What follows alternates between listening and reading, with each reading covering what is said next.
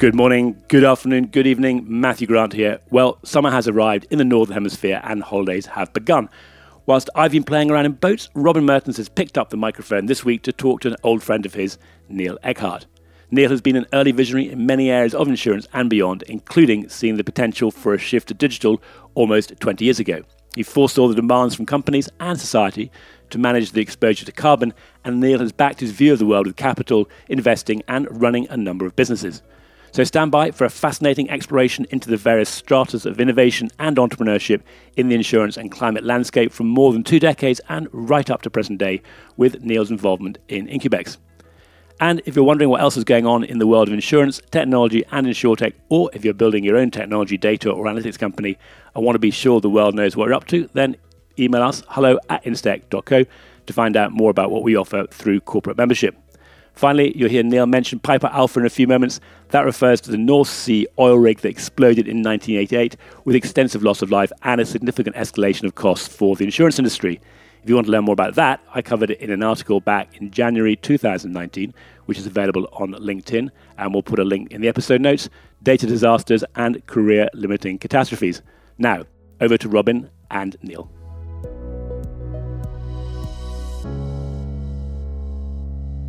I'm absolutely thrilled to have with me today an old friend, Neil Eckhart, who's the chairman of Incubex. Neil, welcome. Thank you, Robin, and likewise. You and I first met back in 2000 when you were the chief exec at Brit, and you didn't start out in the carrier side of things. I think you were early into insurance and into broking. What got you into insurance and when did you go in? I went in 1980. I'd left school. I got a holiday job with someone who happened to have a Lloyd's broking house and started life pushing a tea trolley around and did one renewal season. And I thought I was rather enjoying myself, so I decided not to go to university, and I've been stuck in the insurance / climate market ever since. Were you one of those whom, to put it nicely, that the lifestyle appealed back in the 80s? Were you one of those?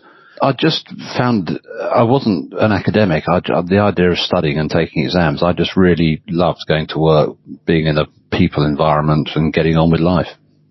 Yeah, that'll resonate with plenty. You were then, you did pick a bad place to learn the trade, because weren't you in Benfield in the glory days? Yeah, so I joined Benfield in September 1986. I was lucky to be part of the management buyout in 1988. And the company was just firing on all cylinders. It was growing incredibly rapidly. Piper Alpha happened 4 days after our management buyout. Our revenues went from about 4 million quid to 42 million quid in 4 years. So it was absolutely fantastic place, right time, right place for me. Worked with some wonderful people. So Matthew Harding, Graham Chilton, Mike Rees, John Coleman. It was just fantastic to be there. Yeah, they really were the megastars of the era. And yet, when I first met you, you weren't broking at all. You'd gone into insurance and you were on the carrier side as Brit. What led you from Benfield to Brit? What Benfield realised was that reinsurance is really substitute capital, and we knew corporate capital was coming to Lloyd's. So I was put onto the corporate finance side.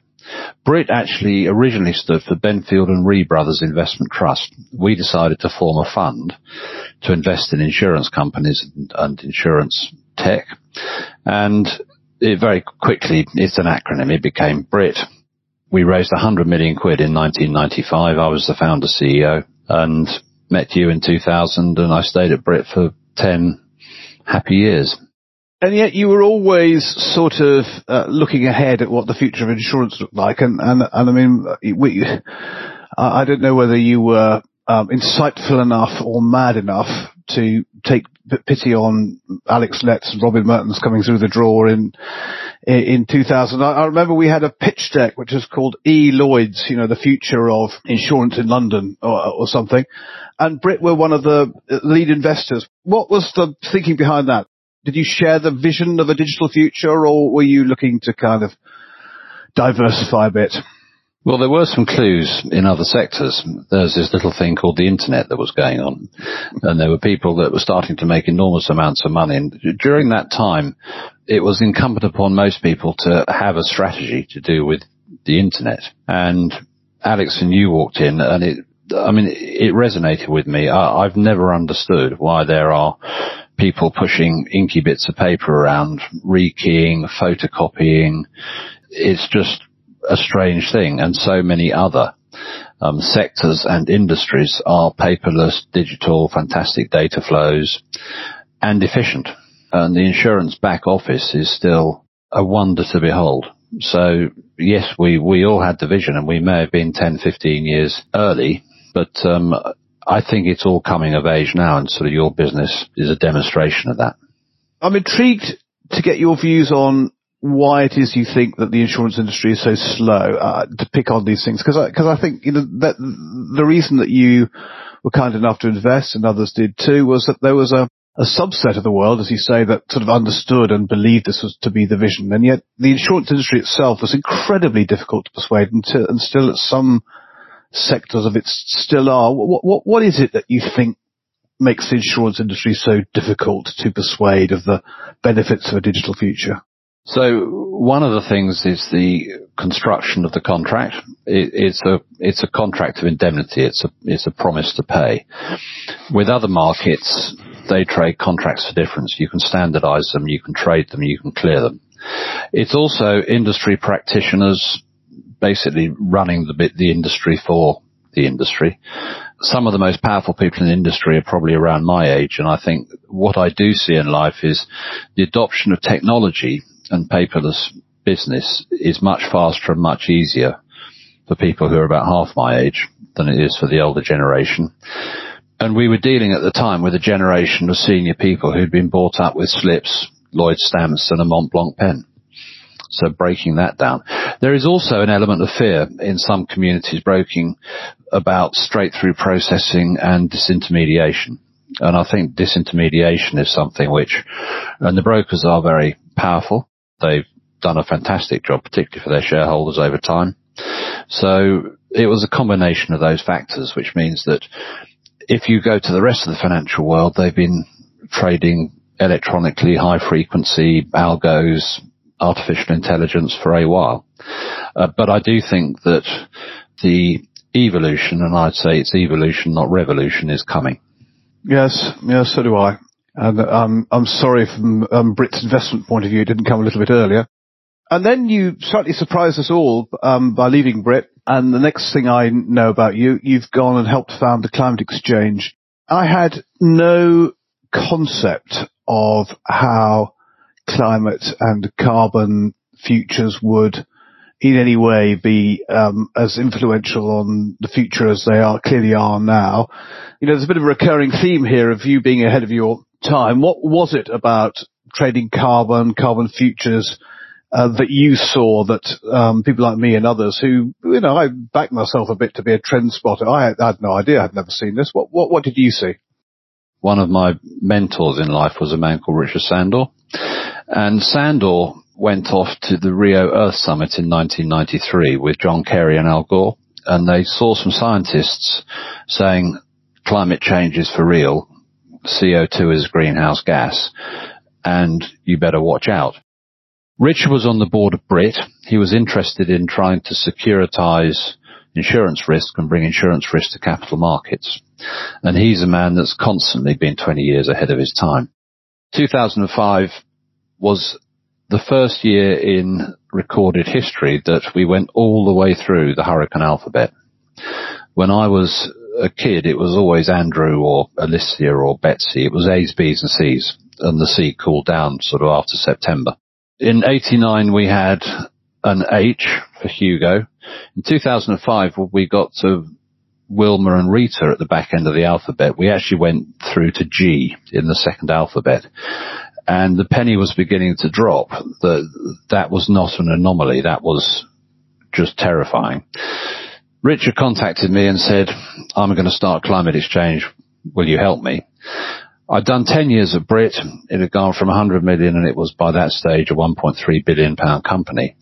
And I think 10 years is a good time to take a natural break. Change is as good as a rest, new challenges. And I really did believe that the climate space was going to be absolutely huge. And so how long were you at the Climate Exchange? And then I think you sold it. Tell us about that next leg of the journey. So we started the business. It went public in 2005. We raised 30 million quid. We sold it 5 years later. We had a 95% global market share of carbon trading. And the Intercontinental Exchange, ICE, which is the biggest sort of energy trader, it trades Brent, it trades gas, power. They turned up, wanted to buy it. It was a good trade for us. So we sold in 2010, and I was non-competitive for financial markets for a while. I'm going to ask you a question which you don't have to answer if you don't want to. Do you wish you still had it? Yeah, I think we sold it for about 600 million, and I dread to think what it's worth today. But we felt really smart at the time. But the clever guy there was Jeff Sprecher, the chief executive of ICE. No, I think people will, on balance, say you were pretty smart. I think no one ever gets these timings of these things exactly right.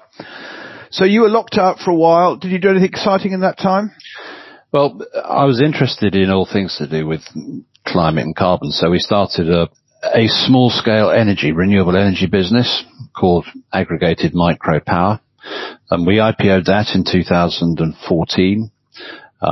It was in the business of anything to do with renewables, and we sold that in 2019 to a private equity company. And then, because you're now not locked out, you're free, I guess, to do anything, that you want, with climate or insurance or anything else. And then, you and I haven't seen each other for a while, and you come across my radar again as chairman of Incubex, particularly, and we'll come into this in a minute, when you bought InsureWave. Tell me about Incubex and what your plans for it are. So Incubex was another iteration of wanting to be a carbon trading platform. And several of the old team from Climate Exchange had stayed in touch with me. And in 2017-18, we decided to reform the rock band. And carbon markets are now, as you've observed, they're of huge scale. But it's not just about carbon now. It's about renewable energy credits. It's about low carbon fuel standards, which are the credits that Tesla generate. It's about California carbon. It's about renewable fuels like ethanol. There's lots of other exciting developments in the area. So we have a business in Europe, we have a business in Chicago, and that's been growing sort of wonderfully. So I'm lucky to be involved with that. I wonder whether it's luck or your ability to spot a trend. So then you come back into my attention, and you will to lots of people in the Instech community, when you bought InsureWave from EY. That clearly has a part in your thinking. Why did you buy that, and what are your plans for it? So strategically, we thought that insurance is inextricably linked with climate change. You just got to look at people's results, balance sheets, the incidents of hurricanes, wildfires, floods. So we wanted to form a climate risk division and get into the insurance market. EY were the owners of an asset. It was starting to get traction, had some wonderful customers. It's a very smart tech platform. It's about data management for large, complex risk. And the asset was available, and we, rather than start something from absolute ground zero, we wanted to get into that market. We will be looking to launch other types of products. I'm very interested in exchange-traded hurricane products, for example, which was the old IFEX. So, yeah, we have a climate risk division, and InsureWave is absolutely part of that. Are you able to expand a bit further on how you will tie insurance and climate together? Are you seeking, for instance, to enable industry to burnish its climate sensitivity, its credentials, that enable it to kind of be more carbon neutral? I mean, you're going to tie those things together in some way? Yeah, so we also have a product we're launching called the Insurance Carbon Warehouse. So the majority of people that I come across, if you actually ask them a question, have you seen a carbon credit before, or do you know what a carbon credit looks like? What is the project that underlies the carbon credit? The answer usually is no. And then you ask them, do you know how to buy a carbon credit? Where would you go to buy a ton of carbon without going to a consultancy? And we wanted to supply a retail solution to the insurance market. There's two aspects here. One is the insurance marketplace getting its own house in order and managing its own because insurance, it employs hundreds of thousands of people. And as a rule of thumb, the average carbon consumption for a company is about 5 tons per capita. So even though it's not a direct emitter, it still has a huge footprint. The next aspect is, as climate change becomes ever more real and regulators bear down on the customer base of the insurance market should be supplying risk solutions and advice and help on how to manage both the regulatory risk and the climate risk. And so there's a ton of business opportunity sitting there. Yeah, for sure. Now, it's amazing to me, and I don't claim to be any expert in this space, but we get to talk to a lot of people a lot of the time, and this whole topic was something which everybody was asking about 2 years ago because they wanted to know what everyone else was doing, not because they were doing anything about it, because they were curious about it. And last year, there was people starting to recruit, and then this year it is just exploded in the insurance industry into real activity, as anybody understands I think the immensity of the role that insurance could play if they are active and they fully understand and exploit the extent of those opportunities. So then where does Conduit Re fit in that? Because I see on your LinkedIn profile that, as if you've got any time left, you're also running Conduit Re. What's Conduit Re? So Conduit Re is a Bermudan-based specialist reinsurance company. And the story behind that is in 2019, we thought that the opportunity was coming, which happens about once every decade, to start up a brand new legacy-free reinsurer in a hard insurance market. And by hard, I mean rating good. I worked with Trevor Carvey, who I've known since about 1986, and we put a business plan together. We went to the stock market and we raised about 1.1 billion. It's an A- rated carrier based in Bermuda. It'll write, 650 to 700 million of premium this year. I'm chairman, Trevor's the CEO. We have about 40 staff in Bermuda, and it's just lovely to be sort of sitting there with a clean balance sheet and a huge business opportunity. So it's nice. It's fun to be back.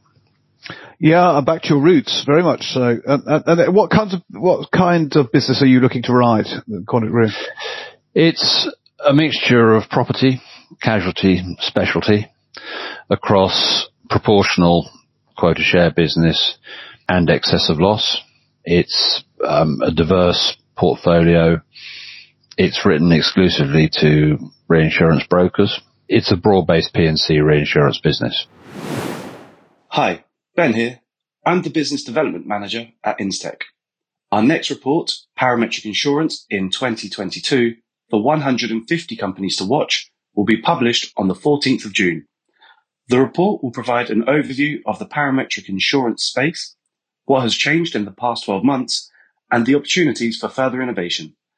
It will be free to Instech members, and we're offering a 50% discount code to non-members who register their interest before the 14th. You can register online at instech.co/parametric. You've just established in the last 20 minutes an extraordinary ability to sort of pick trends and opportunities and invest in them and make money.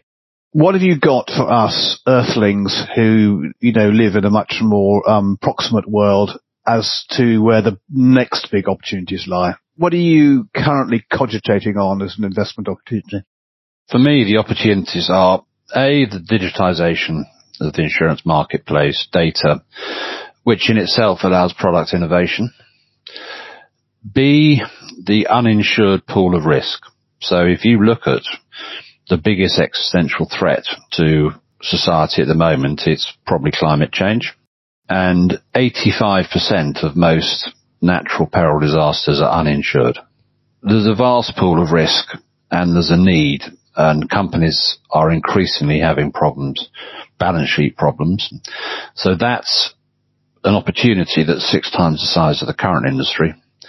It's probably an opportunity that's bigger than the current balance sheets of the marketplace. an uninsured loss sits either with equity markets or with government, as we saw with a loss like COVID. So the other opportunity is bringing capital markets and even joint ventures with government, but bringing those balance sheets to bear on the insurance marketplace and improving the quality of our products. So parametric products that directly address climate change, coverage for things that are currently very hard to buy. So it's those areas, the amount of uninsured risk, the coverage gap, climate change, digitization, and smart new products. I'm going to push you on that a bit, because I reckon we've been talking about, the nexus of insurance and capital markets also for about 20 years, and it seems an incredibly obvious thing to me. And we've got kind of LS funds and some areas where, that's working and it's working really well. Is it the capital markets that need persuading, or is it insurance that needs persuading? And I'm not sure that's even the right question. The question is, how does one get better cooperation and a better overlap between the two markets, do you think? Well, what I would observe, and I think you'd have seen it in tech, change creeps up on you, and it starts happening in little incremental, as I say, it's evolution, not revolution. I would draw people's attention to the fact that the ILS market probably pays 30% of most insurance claims now, and the cat bond market alongside that is also huge. So the traditional risk transfer mechanisms are in many cases being substituted by capital market mechanisms already. And this is not a few hundred million here and there, this is multi-billion. But for capital markets at large to turn up, they need structures that they can understand and trade. And at the moment, the traditional insurance product traps capital. Once you've written a risk, you've got a reserve and you've got to have a rating and you've got to be licensed. So there's barriers to entry for broad, whereas most capital markets, they could buy or sell a future on oil in an afternoon and sell it the next morning. They can buy equities as a portfolio and trade them every day of the week. So the structures need to change, but I just think it's inevitable that capital markets will come in. One, because the insurance market needs it, because it doesn't have the balance sheet to respond to the challenges. And secondly, because it's a big opportunity with non-correlated risk, and capital markets, they end up paying the bill anyway. So they either get involved and charge for the risk, or they just sit there. We've seen some very big uninsured events, BP, with Deepwater Horizon, we saw COVID largely uninsured. And that does hit the balance sheets of either the government or equity markets. No, we're very big supporters of the work that companies like Akenova and Vestu from Israel are doing, because they're clearly working hard on, one, creating liquidity to, providing the platforms on which this happens, and three, they understand the instruments. And I think there's a big role there, very interesting space. I hesitate to ask this question given the extraordinary range of the things that you do, but do you have any time off? And if you do have any time off, what do you do with it? Yeah, I have as much time off as I possibly can. And I do funny things. I do beekeeping, which is a bit strange because I'm actually allergic to bee stings. I think my children call that Russian roulette. I love gardening. I love mucking around on golf courses, holidays in Cornwall, music. When I'm working, but when I go home to Sussex or Cornwall, I just have a great time. Well, you're certainly very good company. Oh, I must mention family and grandchildren. You must. That's the biggest event of the year, and I'll get shot by Nikki if I don't. Yeah, no. No, you say all the right things. I'm preparing for the wedding of my daughter in a couple of weeks' time, and that's the protocols associated to making sure you mention all the right people is, absolutely top of the list. I'm paranoid that I'm going to miss somebody out in the whole process. Neil, you're great fun. You always were. This is really a truly fascinating story and a brilliant podcast listen. So thank you very much for joining us, and we look forward to working more with InsureWave, and we'll be keeping an eye on these little tips that you've given us and over the following years and see how they plan out. Really a great pleasure to chat. Robin, you've been a very lovely host. Thank you. Bye. Bye.